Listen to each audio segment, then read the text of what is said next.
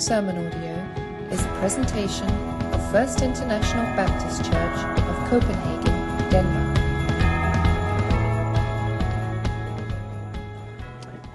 If you turn on your TVs, it's hard to avoid the reality that there are tragedies all around, shootings and killings and terrorist attacks. And if you follow the news from the U.S., we've seen the numerous tragedies of police brutality and oftentimes have needed the reminder that Black lives matter. And then the senseless, vengeful retaliation against the police, needing the reminder then that blue lives matter as well, a reference to the uniformed officer. But why do we even have to mention specific types of lives that matter? Is it necessary to specify that Chinese lives matter, or that women's lives matter, or that young boys' lives matter? I mean, after all, doesn't each life matter? Unfortunately, human history reveals that human beings and whole societies, even religious institutions at times, have not always believed that all lives matter. There are atrocities as tragic as the Holocaust, where Jewish lives did not matter. Terrorist attacks and school shootings where not even children's lives matter. And even just the all too frequent murder on the street. And while killing and murder has been part of humanity ever since sin first entered our human race, doesn't it seem like we're living at a time when it's just spiraling out of control? Does anyone else feel that way? Why do some lives matter and other lives don't? Have you ever thought about why lives matter at all? The disregard for human life seems to be so pervasive, and we can just scratch our heads in disbelief and wonder, is there a solution to it? Well, the problem, of course, is a problem of the human heart. And Jesus Christ came to die on the cross for us sinners, to change the human heart. And he said that while you might think that it's only those who murder that are guilty of murder, he said even those who have a heart full of contempt towards someone are guilty of it. He said in Matthew chapter 5, "You have heard that it was said to the people long ago, 'Do not murder, and anyone who murders will be subject to judgment.' But I tell you that anyone who is angry with his brother will be subject to judgment. Again, anyone who says to his brother, 'Raka,' which means you're a worthless one, is answerable to the Sanhedrin. But anyone who says, 'You fool,' will be in danger of the fire of hell." See, friends, until we all of us in the human race, believe that every person's life matters, we will simply continue to see the senseless killing, the exploitation, and the injuries committed against other people. Hatred and contempt for others isn't inborn, but sin is. And if love isn't taught, then hate will be learned.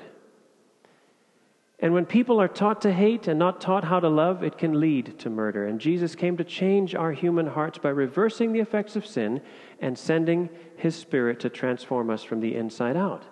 And one of the areas that Jesus taught His disciples often about was this issue of loving each other, of loving our neighbors, and loving our enemies. And it happens to be one of the areas in our life that needs the most transformation. It's one of those areas we often find most challenging.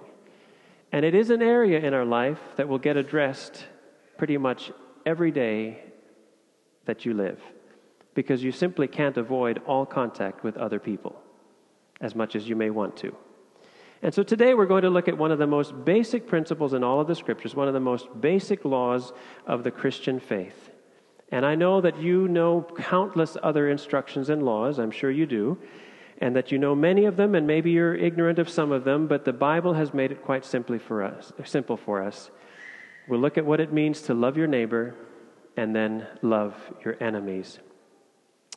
Now, many of you have heard, love your neighbor as yourself. But do you know where in the Bible it comes from? Do you know how often it's quoted in the Bible? Well, after today, you'll know for sure. I'll invite you to turn with me to Leviticus chapter 19. But let me summarize it for you. Leviticus chapter 19. As you know, this is the law given to Moses, to the Israelites, while they were on Mount Sinai, or while Moses was on Mount Sinai. and the Israelites were wandering through the wilderness on their way to the promised land. And Moses had given the list of instructions called the Ten Commandments, and Leviticus 19 echoes much of the Ten Commandments.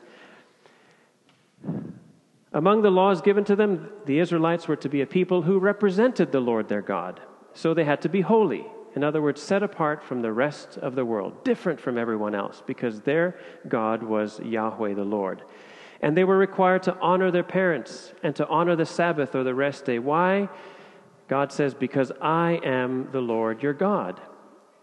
And they were forbidden from the worship of idols and graven images, for I am the Lord your God, he said. And they were required to keep the sacrifices holy. And notice how those requirements, including the one to honor the authority placed over them, have a vertical relationship with Yahweh, the Lord their God. And then come a long list, starting in verse 9, of laws that required them to consider their horizontal relationship with their fellow Israelites. And among those were, if you're following along, that they were to leave the gleanings of their fields and their vineyards for the needy and the strangers. Why? Because I am the Lord your God, he said. They should not be unselfish. They should care for those around them. And they were told, you must not steal from or cheat against or lie to or swear falsely to or oppress or rob your neighbor. In other words, don't take advantage of anyone. They were not to be unkind or evil to the deaf or the blind, and they must be just and fair even with the poor and the rich alike. So all people should be treated equally like human beings. And they must not slander their neighbor or endanger their neighbor's life or hate him or seek revenge or bear a grudge against them, but they must correct or rebuke them honestly from committing further evils in order not to share in their guilt. So in other words, they should not do anything harmful to others, but in fact, if that person was doing something wrong or evil, then they should correct them or else be equally guilty of such wrongs. So notice, friends, that loving your neighbor does not necessarily mean always agreeing with their choices or their behavior. Instead, they are to, and it is in verse 18, love your neighbor as yourself. I am the Lord. So there it is. If you've ever wondered where in the Bible it is, Leviticus chapter 19, verse 8, love your neighbor as yourself. But that's not the only place it says it in the Scriptures, because Jesus repeated it when he spoke with the scribes. Paul repeated it, James quoted it, and he summarized, and all of them summarized that verse itself to summarize the whole law. All of the laws regarding our fellow person can be summarized in love your neighbor as yourself. Take the rich young man who wanted to earn eternal life. He asked Jesus, what good thing must I do to get eternal life? And Jesus said, well, obey the commandments. And he asked Jesus, which ones? So Jesus listed several of them. And he ended that list with love your neighbor as yourself in Matthew chapter 19. And then there was that scribe who wanted to know which of the commandments was the most important. In other words, the foremost, the greatest, the first commandment. What is the one that you must obey? And Jesus said, well, you shall love the Lord your God with all your heart and with all your soul and with all your might. But Jesus didn't stop there. He continued his response by including, the second is this, love your neighbor as yourself. And he concluded, there is no commandment greater than these, plural. The Apostle Paul to the church in Rome, he taught on the spiritual gifts, encouraged people to be devoted to each other, to love each other sincerely, to honor each other, and live peacefully together. And then he wrote, let no debt remain outstanding except the continuing debt to love one another. For he who loves his fellow man has fulfilled the law. He listed some of the 10 commandments. He wrote that they and whatever other commandments there may be are summed up in this one rule, love your neighbor as yourself. So friends, as we talk about discipleship, about following Christ, this is definitely one of those you can't forget. Love your neighbor as yourself. The Apostle James as well, on showing favoritism, he said the royal law is found in Scripture, love your neighbor as yourself. So we must learn to love people like Christ loved people. After all, if Moses commanded it, Jesus, Paul, and James, they're all chiming in. Don't you think we should be paying attention to this one commandment? Love your neighbor as yourself? Well, it's a good thing that you came today, because hopefully today, after today, you'll think of all kinds of practical reasons of why it's important that each and every life matters. See, every time that we violate the law regarding our fellow human being, it demonstrates a lack of sincere, godly love. It's very natural for us to dehumanize people whom we don't love. When someone hates a particular race, then it isn't the individual with the feelings and needs, because those are just beings that represent an entire race that the person hates. Or when a terrorist wants to attack a country or a religious group, he or she doesn't see the target as a human being, as a person with needs and feelings. They see the person. They see it as a representative of a group of people that they want to inflict harm upon.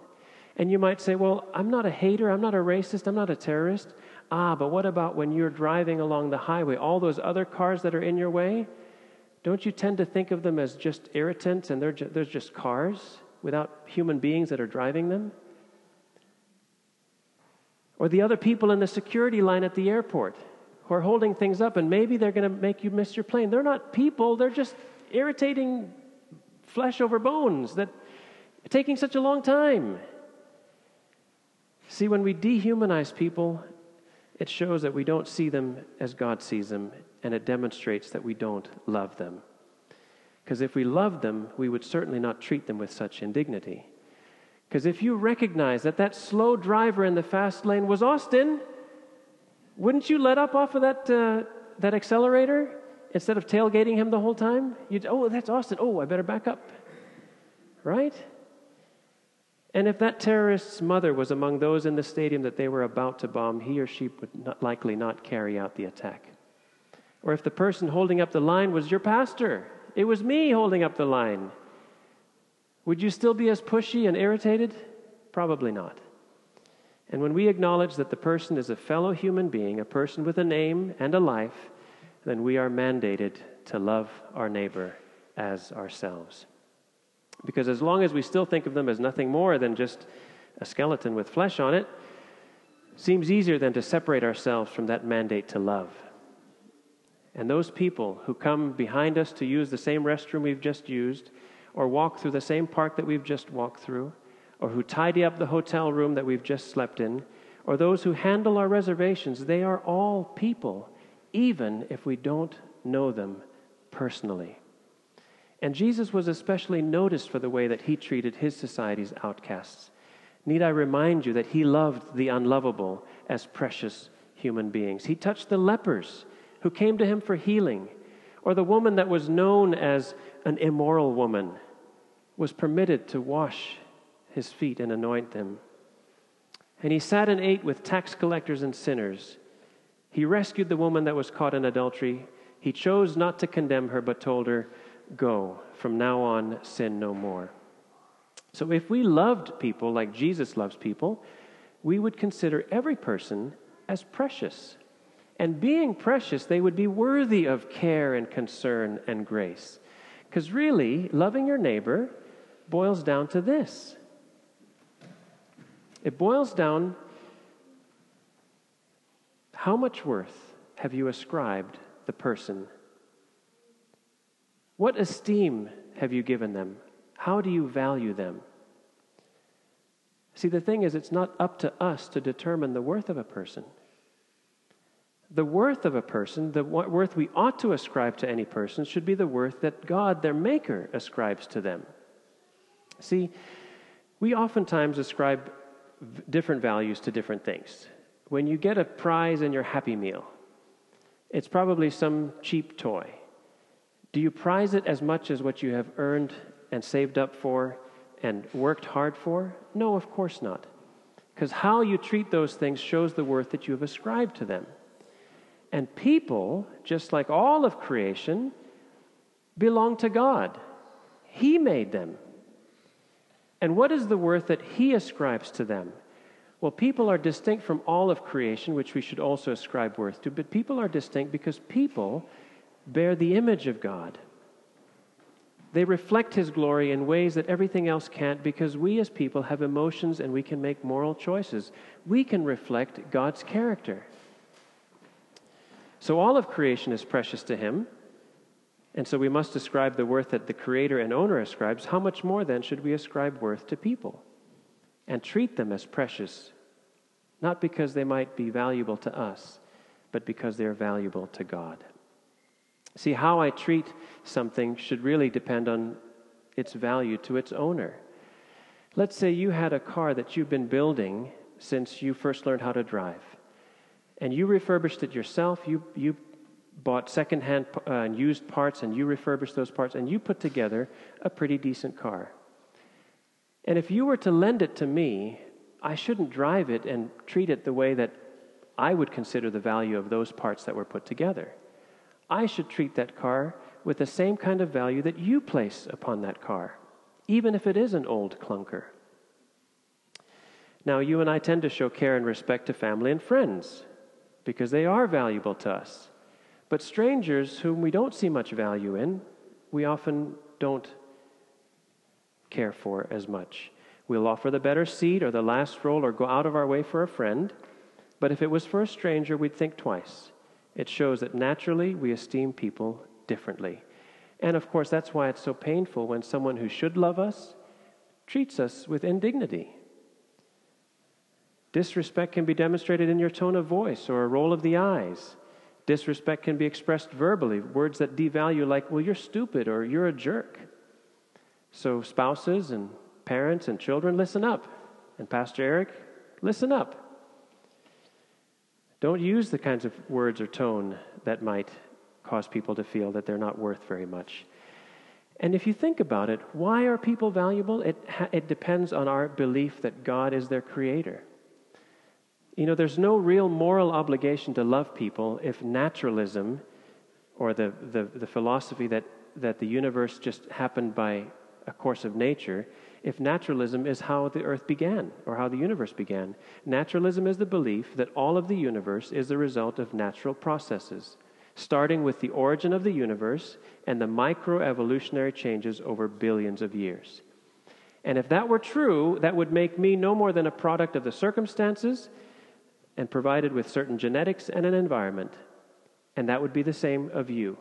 And according to naturalism, the only reason we should care for anything outside of ourselves is because we are all connected in some way by nature. So my concern for you is really only some kind of a self-preservative care. But see, if I'm a creature given a purpose for living, created by a loving God, and if every other human being is precious to God, it means that I am worthy of a certain measure of esteem and respect, and so are you. So how I treat you does depend on my faith that God is your creator. And all who truly understand and believe that we're made in the image of the living God will demonstrate it by the way that we treat each other as someone precious to God. So as a disciple of Jesus Christ, as a follower, loving people means loving as Jesus did. How do you do that? You must remain in Him, like a branch remains in the vine, and you will abide in His love, because it is His love that enables you to love others like He does. And John writes, everyone who loves is born of God and knows God. The one who does not love does not know God, for God is love. So it's really being others-oriented, having, as the Ezos say, a rational preoccupation with those around us. And it's something that we have to be taught. If as children we're not taught to be concerned about others, then as adults we will also not be considerate of others. Because if our neighbors, whether they're strangers or they're our relatives, if they were truly precious to us, then we would be sensitive to their feelings. And we wouldn't slander or insult them, as the law commands us against. We would treat their property with care, and we wouldn't steal from them, like the law says. We would regard their views and opinions, and we wouldn't interrupt them. We would treasure their lives and not exploit them or kill them, and we would respect their bodies and their personal space. And you know what? The outward appearance of our neighbor should not determine how we choose to treat them, because it is their inherent preciousness to God that determines how they should be treated. So the lives of the elderly, even if they are demented and frail and weak and incapable, or the lives of children still in the womb, though still developing and utterly dependent, or the lives of the terminally ill, even though they might be unable to give anything to others, or the lives of the disabled, though they might not be able to communicate, or the lives of the poor, even if they would be fully to blame for their circumstances. Each of those lives, whatever value others or society would place on them, they are precious to God and requires us to treat them accordingly. So in the Christian faith, there is no room for treating some people as less precious than others. You and I do not have permission from God to consider only some people as precious, to consider them precious based on their gender or their race or their ethnicity or their nationality or their religion, even their behavior, because they are precious to God and therefore should be treated accordingly. And we really need to believe that. We have to truly believe that God has placed a very high worth on them and that He also judges our thoughts and our attitudes toward them. To us, they may be nameless and faceless, but to God they are that precious that He sent His only begotten Son that they might have eternal life. So loving our neighbors as we love ourselves really summarizes very well the commandments. And you might be thinking to yourself, well, I already love my neighbor. Well, instead of asking, do I love my neighbor, ask, who is coming after me, around me, that I have esteemed, or have I esteemed them as precious to God? So the reason that you might pick up the trash as you walk through the park is because someone behind you would appreciate that the trash has been picked up. Or the reason that you wipe the sink in the airplane bathroom when you're done is so that the person who uses it next will have a privilege of a clean bathroom. Or the reason that husbands and children should pick up their dirty laundry around the room is because you want to make life easier for whoever it is whose duty is to do the laundry. And the reason you don't leave your shopping cart in the parking lot is because there's someone who's going to park there after you, and they shouldn't have to move your cart out of the way. Now, you know to love your neighbor. What about those people that don't treat us the way they ought to? What about those who don't consider us as precious? Well, Jesus had a few words about that as well, and you can turn with me to Matthew chapter 5, and you'll see what Jesus had to say about loving enemies.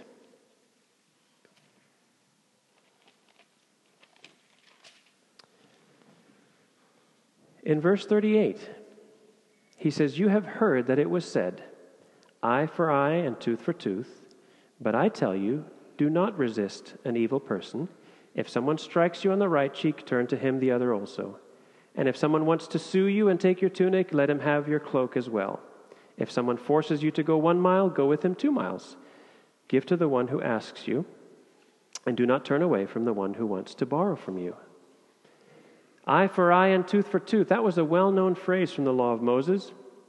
But in its context, the phrase basically is limiting how much a person can be punished for any injury that they have committed. And God is certainly a just God, and justice and righteousness must prevail. Now, it's easy how such a phrase could suddenly become a reason for vengeance. The Bible says eye for eye, tooth for tooth, so I get to hit you back. Right? But Jesus said, "I tell you, do not resist an evil person." And He gave some examples of the kind of response to someone who has or desires to injure you, to take advantage of you or exploit you. He says, if someone strikes you on the cheek, turn to him the other. Now, we often speak of going the extra mile for someone who has done above and beyond their job. Customer service representative who made the phone calls for you, took care of your situation. You say, wow, they went the extra mile for me. But Jesus is talking about going the extra mile to someone who's forcing you to do something unpleasant or something that you don't want to do. So sometimes it might be easy for us to go the extra mile. It might be in our nature because we know we'll receive a reward or a commendation, or because we simply take pride in our work. But it's not in our nature to do it for someone who's mean to us or who's just been abusive in their language to us. And then Matthew chapter 5, verse 43, "You have heard that it was said, 'Love your neighbor and hate your enemy.' But I tell you, love your enemies and pray for those who persecute you, that you may be sons of your Father in heaven. He causes the sun to rise on the evil and the good, and sends rain on the righteous and the unrighteous. If you love those who love you, what reward will you get? Are not even the tax collectors doing that? And if you greet only your brothers, what are you doing more than others? Do not even pagans do that? Be perfect, therefore, as your heavenly Father is perfect. So love your neighbor and hate your enemy was also a well-known phrase based on the law of Moses. But Moses' law never actually said, hate your enemy. So where did it come from? Well, possibly it came from the instruction that Moses gave the Israelites about the Moabites and the Ammonites. Because those were people who did not welcome Israel as they left Egypt, and they instead tried to place a curse on the Israelites. And Moses' instruction to them, because they had resisted their entry through the land, even though Ammon and Moab were kin to the Israelites, his instruction was, you shall never seek their peace or their prosperity all your days. Ammon and Moab were sons of Lot. In other words, they would be cousins to Isaac and second cousins to Israel. They were next of kin, really. And yet they didn't treat the Israelites as next of kin, and so there was an instruction to not seek their peace. But if love your neighbor as yourself wasn't already challenging enough for us, then Jesus wants his disciples to love enemies and those who are downright against us. Why? Well, he gives the reason. Because it's God's character, God the Father, who he says causes his sun to rise on the evil and the good, and sends rain on the righteous and the unrighteous.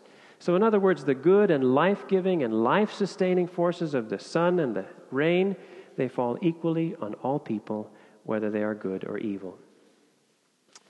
So you and I have to now learn to do good to all people, just like God does. And just like loving your neighbor as yourself requires the Spirit of God in us, well, how much more so to love your enemy? So we cannot separate ourselves from the vine and the life-giving love of Jesus when we are trying to fulfill the law of loving your neighbor and loving your enemy, because love is the fruit of the Spirit of God. That kind of love does good even to those who are unrighteous and evil. And no, it won't come naturally. All those who show disrespect to us or are mean to us or take advantage of us or insult or injure us, it requires God's supernatural strength. So if you have to clean up after your roommate, even though he or she never does it for you, well, that's what love is. If you have to be kind to a customer who's just insulted you, well, that's what love is. If you have to show courtesy to another passenger who just stole your seat, well, that's what love is. And in order to do that, it takes faith. Again, you have to believe that God will one day bring the evil person to justice and that he will one day reward those who do good. Or else, if you didn't believe that, you'd think, well, I have to take justice into my own hands. I have to teach that person how to drive. And just like with everything, when you're a disciple of Christ, you need to move from unbelief to belief so that even in this area of loving others, it becomes more of a reality in our lives. And just like Jesus was referring to, there's a greater reward for loving enemies, since loving those who love you, that's what the pagans can do. That's what anyone else can do. That's the same kind of love the tax collectors love with. And if you greet your brothers, well, that's what pagans do. And if you don't believe that the evildoer will receive his or her just punishment, well, you're likely to seek vengeance for that driver who crosses into your lane just as you're about to pass. So believe that God will reward you someday in the future. Maybe not in this life, maybe not until you'll be in his eternal presence in heaven, or else you'll be discouraged from doing anything more than the pagans or the tax collectors would do. So as I conclude, the scribes who asked Jesus about eternal life, they knew that he had to love their neighbor as himself. And then he wanted to justify himself. He said, so who is my neighbor then? And Jesus told a parable. I think all of you know this parable, the parable of the Good Samaritan. And Jesus specifically chose a priest and a Levite as the one who passed by the man who was robbed and left there beaten. And he deliberately used a Samaritan to be the hero of this story. Because when the person was asked, which one was a neighbor to the man who had been beaten? Well, the answer was clear. The Samaritan was the neighbor. In other words, you can be a neighbor to anyone by choosing to care about them, by choosing to consider their life as precious. Does it mean that you have to agree with all of their opinions and their standards for right and wrong or good and evil? No, it doesn't. And all too often, the label hate is used against Christians who stand on biblical standards of right and wrong. Listen for it. If you don't agree on their stance on something, you're called a hater. But no, if we show respect, dignity, esteem, and value, and consider them as precious, even in the way we respond to them, even in the way that we behave towards them, then no one can disagree with us that Christians speak of love and demonstrate love. So in all of your conversations and interactions this week, demonstrate the love of Christ by showing your utmost respect for people. Treat them as precious to God, even if you don't know their name or see their face. And whatever their behavior happens to be, don't let that determine the value of the person. How does God see them? Does He love them? Do they belong to Him? And would He like them to see eternal life? Yes. Even if they've set themselves against you as your enemy. Let us pray. This has been a presentation of First International Baptist Church of Copenhagen, Denmark. To listen to more sermon podcasts or to learn more about FIBC, please visit www.fibc.dk or facebook.com/FIBC CPH. Thank you for listening.